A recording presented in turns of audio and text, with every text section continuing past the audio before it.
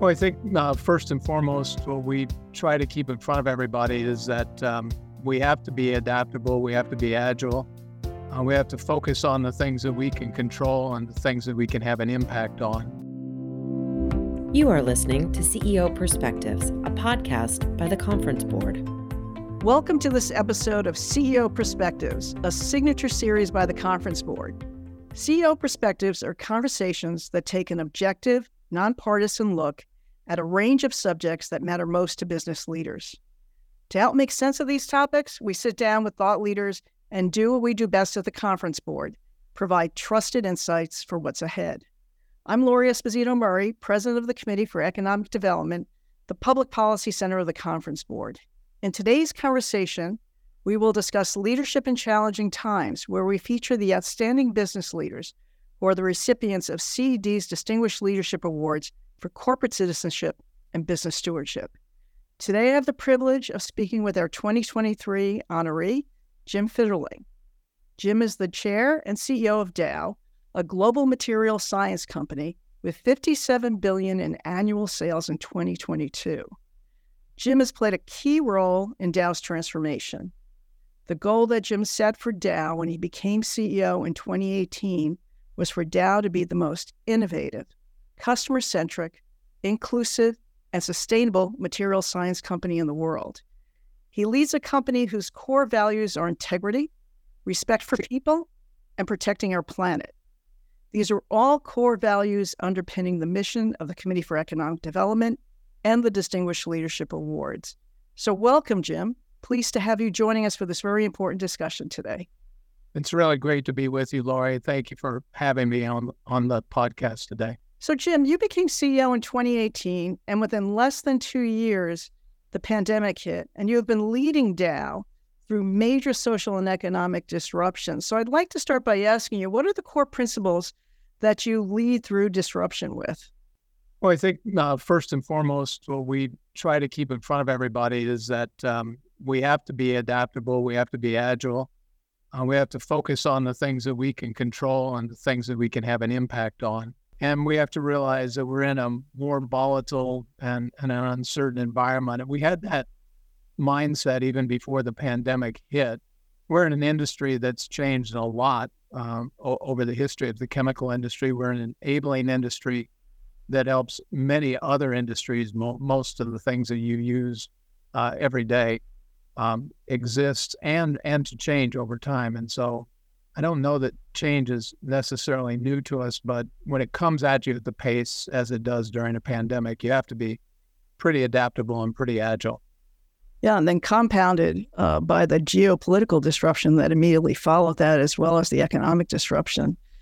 So given all the major headwinds that you're facing as CEO of a major company, supply chain challenges, geopolitical disruptions, as you know, I just mentioned, labor shortages, what are you most optimistic about, and what are you most worried about looking to the future?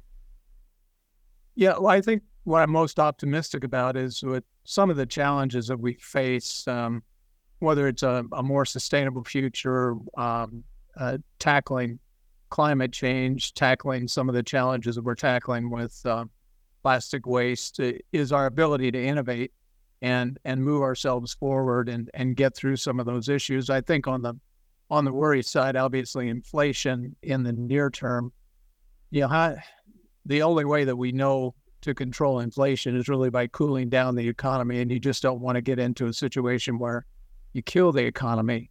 And I think obviously the Fed's trying to navigate that as best as they can, but we want to do it in a way where the economy can pick up some momentum. If we take all the momentum out, if we get into stagflation, then I think that becomes a big concern. Probably the biggest, geopolitically, the biggest concern I have is, and it's the same whether you're in the United States or around the world, is just the polarization between parties, and this is not unique to the United States. We see it everywhere. And the inability to find a good common middle ground that lifts everybody up. Right now, we seem to spend too much time fighting each other rather than helping each other get to a better spot. So to pick up on the sustainability issue, which was one of your key goals when you became CEO in 2018, you've set the goal of reaching net zero by 2050, which is particularly ambitious, especially given that half of Dow's business is in plastics that have been depending on energy from fossil fuels. So how are you achieving success with the energy transition? This is a major challenge. Yeah, we have a major impact. Obviously, our CO2 Scope 1 and 2 emissions are 35 million tons. And so to completely eliminate that by 2050 is a big task. About half of what we create from a CO2 footprint is by generating power and steam. And the other half is the furnaces that we use to crack ethane to make ethylene, which is the feedstock for plastics. I'd say on the power and steam side, a big focus will be moving towards hydrogen and also nuclear. And so we've got a project in Seadrift, Texas, to have the first industrial scale small modular reactor facility, which is the core to taking that entire site at Seadrift to zero CO2 emissions and replacing all of our combined cycle gas systems in order to do that. On the ethylene side of the equation, obviously, we crack ethane to make ethylene. And so when you touch a plastics product, the product you're touching is actually not combusted, but the heat in the furnaces is. And so we've got to find a way to replace that natural gas combustion. Well, hydrogen and carbon capture is what looks like is going to be the winning solution. And so in Canada and Alberta, we've got the first major project, which will be to build the world's first net zero ethylene and plastics facility. And then after we've built that new facility, which will be 2 million metric tons of capacity, we will retrofit the existing facility to take its emissions to zero. So it will be 20% of our global ethylene production, a little bit higher than that of our polyethylene production, all at net zero. And that demonstration to do that on that scale will be the first step towards replicating that 2 or 3 more times, and that'll help us take the whole footprint to net zero. Oh, that's really interesting. And you're right in the bullseye of what this major public policy transformation that we're going through over just over even the past year with the Inflation Reduction Act incentives and the infrastructure bill, the CHIPS Act with its R&D. In this transformation, how important is public policy, the consistency of public policy, and what more should government be doing in collaboration with the private sector? I think, to me, if we want to set good policy, smart policy, we need to keep it simple and high level and allow innovation to happen. And so when we put incentives in place, a great example in IRA was we were agnostic on the hydrogen economy in terms of what form of hydrogen, green hydrogen, blue hydrogen, pink hydrogen, you name it. And whereas the European Union was much more specific, and I think boxed themselves in a little bit, being too specific on green hydrogen. Green hydrogen's quite expensive today, but blue hydrogen and carbon capture can allow us, within a reasonable affordability, to convert entire industries to net zero. And, I think obviously incentives for alternatives are important, but we also have to think about baseload power and electricity. Only 20% of the electricity that people use today is 20% of the whole energy pool that we use today. 80% of it is not electric. 80% of it is the gas that we use, the coal that's used to fire steel furnaces and aluminum smelters. We've got to replace that. And so we need all of those materials to be able to drive to a net zero economy. And if we suddenly say, you can't do any of that anymore, and the focus on the fuel source instead of the emissions, then you get yourself into a bad spot. So I think we focused on the emissions, and now we need to think about, how do we get to a price on carbon, and setting one that's not going to back us into a corner, but one that's also going to facilitate and speed up the investments. And the reason I say a price on carbon and not a tax on carbon is I think the financial community responds different ways to them. If you tax carbon, they look at that as a revenue generator for the government, and we're not really certain where that money is going to get spent. If you put a price on carbon, that's a return for an investment for recovering that CO2. So let's say there was a price on carbon of $85 or $100 a ton.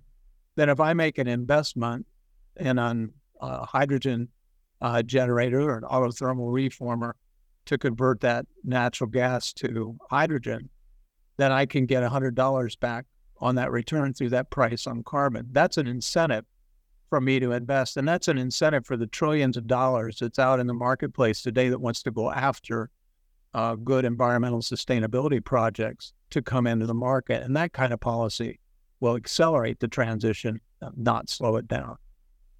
Well, that's really interesting. These are a number of these issues CED has just taken on with our task force on climate, energy, and the environment with the solution brief we just issued. And you're picking up on your point on the significance of innovation.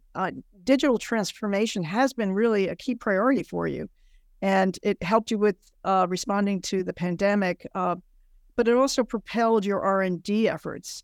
I'm just curious if you could share with us how you're assessing the challenges and opportunities of generative AI at Dow. Yeah, obviously we do a lot with AI today, and so we've invested a lot to automate, all of our labs. In fact, before we ever go into a lab to do an experiment, mostly we do computer modeling to kind of narrow the field so that we can speed up the commercialization times and not run those experiments that don't have the probability to be successful. Now with generative AI, I think the world thinks about it in terms of going out and searching the whole World Wide Web and finding all the information we can. But if you're dealing with a scientific company like ours and you're dealing with well understood data and more than 100 years worth of data and quality of data that we can control, and you can mine that data, you can suddenly put AI to work with could be customer service reps, sales reps, technical service people, helping customers formulate new products. You can put it to work in your organization. Just think about, we have to do a lot of work with legal in terms of intellectual property. So think about the amount of work that could be done and time-saving work that could be done on going and curating a lot of information that has to be gathered and sought through. And so we're looking at, we have an open AI instance today on our Dow platforms, and we actually have teams actively experimenting with it and brainstorming with it, how we could use it. I think it's going to be a lot like AI and robotics today. It's going to be a great co-pilot for our teams, and it's going to help us get productivity in an environment with wage inflation and a slowing economy where productivity is hard to find right now. Any words of advice to your CEO colleagues on what type of guide rails they should put around their use of AI? I think data, controlling the data, making sure that you don't inadvertently let your IP slip out of your domain and become part of the public domain, which is one of the, I think, unintended consequences of trying to go broad with AI. If you stay focused on repositories of data that you can control and the quality of, I think you minimize the challenges of getting out there and getting misinformation or false information. It's like a lot of computing systems, garbage in, garbage out. You've got to have good quality data to get good quality results out of it. So I'd like to turn to your other major objective when you became CEO, which is diversity and inclusion. And you're a passionate advocate for diversity and inclusion. You were recognized, Dow was recognized by Fortune in 2023 as one of the best companies to work for. So especially given the headwinds that D&I and ESG are facing, why do you believe D&I is so important at Dow, and where do you think the company and the business community at large needs to go? Yeah, we So I think diversity is something that's been important at Dow for the whole time that I've been here. But I would say, I think the shift that we made would be to focus on inclusion. And, when I put in the ambition that we wanted to be the most innovative, customer-centric, inclusive, and sustainable, the idea was we wanted to create the right culture and the right environment in the company that people wanted to come to work here, they were proud to work here, and they felt like we were doing something different from the others. I think it's difficult to be innovative without being inclusive. We're trying to bring diverse perspectives to work on challenging issues. You don't want groupthink. That doesn't help you get there. So you need a culture that allows people to come in, allows them to have a voice, and also is a kind of a judgment-free zone, where the background isn't the focus. It should be the opportunity that they have in front of them and give them a chance to succeed. When we do that, that creates, generation changing and family sustaining opportunities, and in some cases for portions of the population that have never had that before. And if there's one thing that brings our whole system together, you think about it, whether it's any religion, any country in the world, the golden rule is kind of the bottom line. You treat other people the way that you want to be treated. That, by the way, is one of the most important things to recognize when you're dealing with customers, is they look at you not just as a provider of materials and solutions, but they also look at you and they make decisions about who they want to work with. And a lot of times they make that based on the way they see you treat each other at work. And so I think I think by focusing on inclusion first, we've really kind of cracked the code at how do you get diversity and then how do you keep it, without it becoming a quota system or just chasing numbers. Wow, and so critical to innovation, as you were saying. So, final question: looking at your leadership values, who are the most important leadership role models for you, and what advice would you give to the next generation of leaders? Well, I think I'd have to start with my parents. I mean, my parents were great role models. They taught us a great work ethic. They were both teachers. They